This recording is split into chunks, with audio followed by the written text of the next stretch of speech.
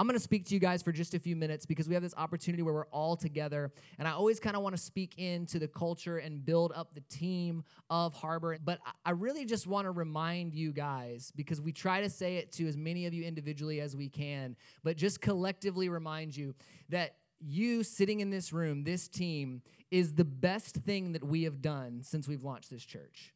And you can look at people accepting Christ. You can look at all that. Yes, of course. But it's a result of this team coming together and doing what needs to happen week in, week out for those people to encounter God. And when you look at the ministry of Jesus, the first thing he did was he put together a team.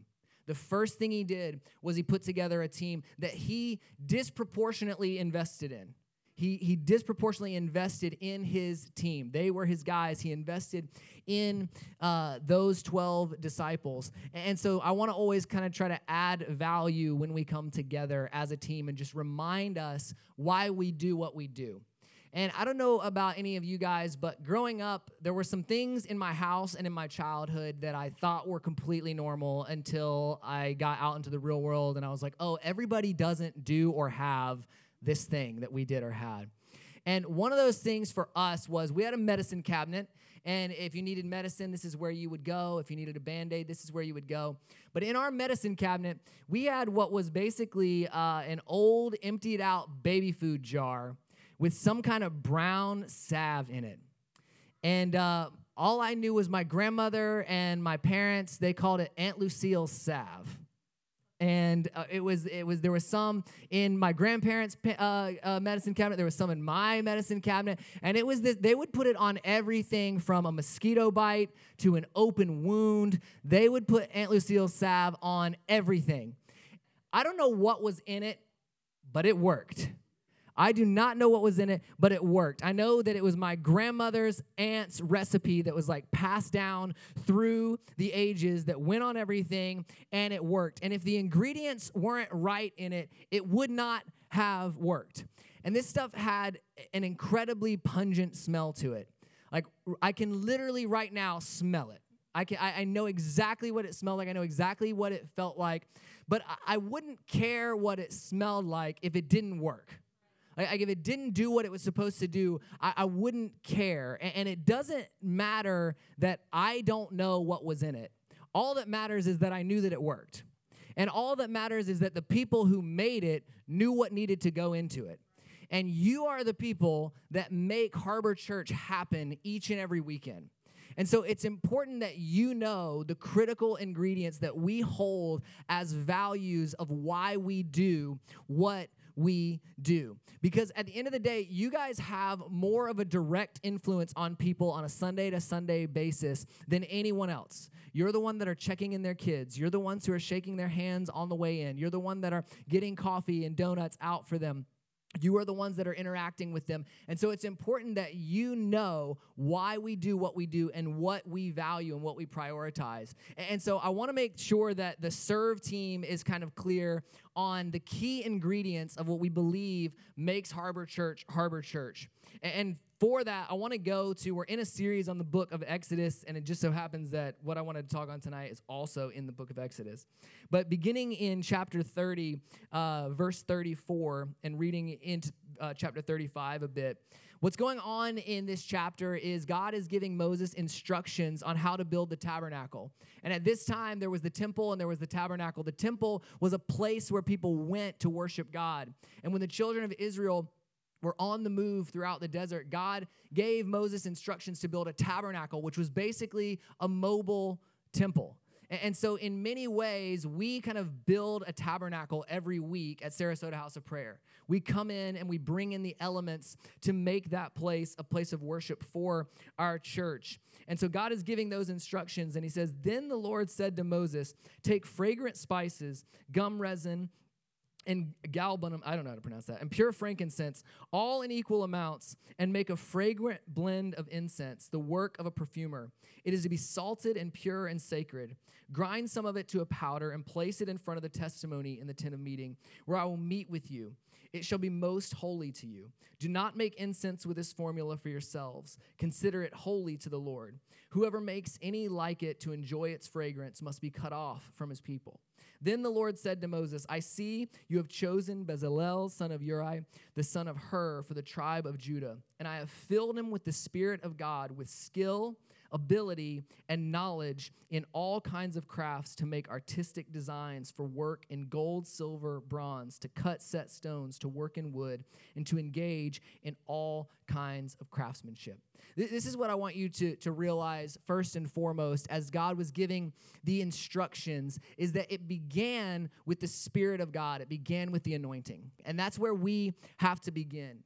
And what's interesting about this particular verse in Exodus chapter 31 is this is the very first time the scripture refers to anyone being filled with the Spirit. And it's for the purpose of building the house of God. And God's presence will always yield greater results than our effort. Our effort is important, our effort is necessary, but God's presence is what will always yield greater results than just our effort alone. And we have to remember when we show up each and every week that it's not just about what we do, but it's the Spirit that we carry when we do it. It doesn't matter what we're doing. It doesn't matter what area we're serving in. When we're carrying the Spirit of God, that is what sets it apart. The second thing is hard work. And this might seem opposite of what I just said, but what I want you to realize is that having the Spirit of God doesn't exempt us from doing hard work. It empowers us to do hard work. It empowers us to do what God has called us to do. It gives us the strength that we would not have on our own. I love that verse 35 and 36 say, grind some of the powder and place it in front of the testimony. Cut the stones. This is hard work. They're grinding stones. They're cutting stones. They're preparing hard materials to be fashioned into the tabernacle. And it's not an easy job, but they're willing to do the hard work to make a place for God's presence. They're willing to do the hard work to make a place for God's people to experience His presence. They still had to put in some elbow grease into making what they had available, what it needed to be for people to encounter God. God empowered them to do it, but there was hard work involved. Number 3 that we value that is like a key ingredient to the work that we do is joy. It's joy. Psalm 102 says, serve the Lord with gladness, come into His presence with singing. When Jesus reads the scroll of Isaiah, when He's first beginning His ministry, and He's kind of declaring the work that He's going to do, He says, I've come to set the captives free, and I've come to bring them the oil of joy, to give them beauty for ashes, the oil of joy for mourning, and a garment of praise for heaviness. And can I just tell you that I feel like now more than ever, people are feeling the weight of heaviness. People are feeling heaviness.